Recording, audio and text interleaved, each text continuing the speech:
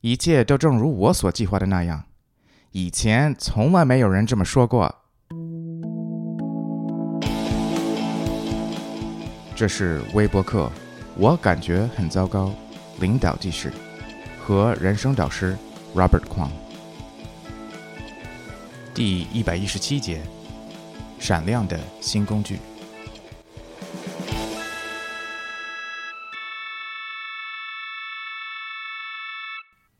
在思考在今天的博客上谈论什么时，我想我会播放一下罗伯特在博客的第112节中分享的内容。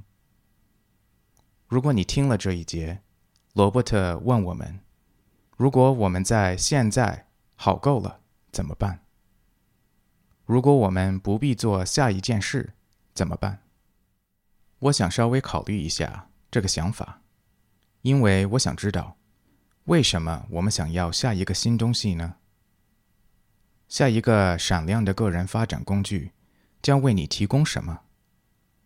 它跟工具箱中已有的其他工具有何不同？我开始问自己，这些工具真的不起作用吗？这些工具是否与你的操作方式如此不同，以至于它们当然不起作用？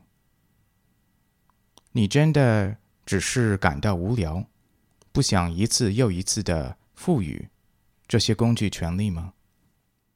当我指导客户时，最大的问题是，什么工具与你的运作方式，让你成为一个好的领导者或一个好人的方式最为一致？这就创造可持续的习惯，而不只是追着下一个很酷的新工具。所以，请考虑以下几点。第一，无情地清点你的工具箱。你有多少工具？你实际使用了多少工具？还有多少工具没有充分利用？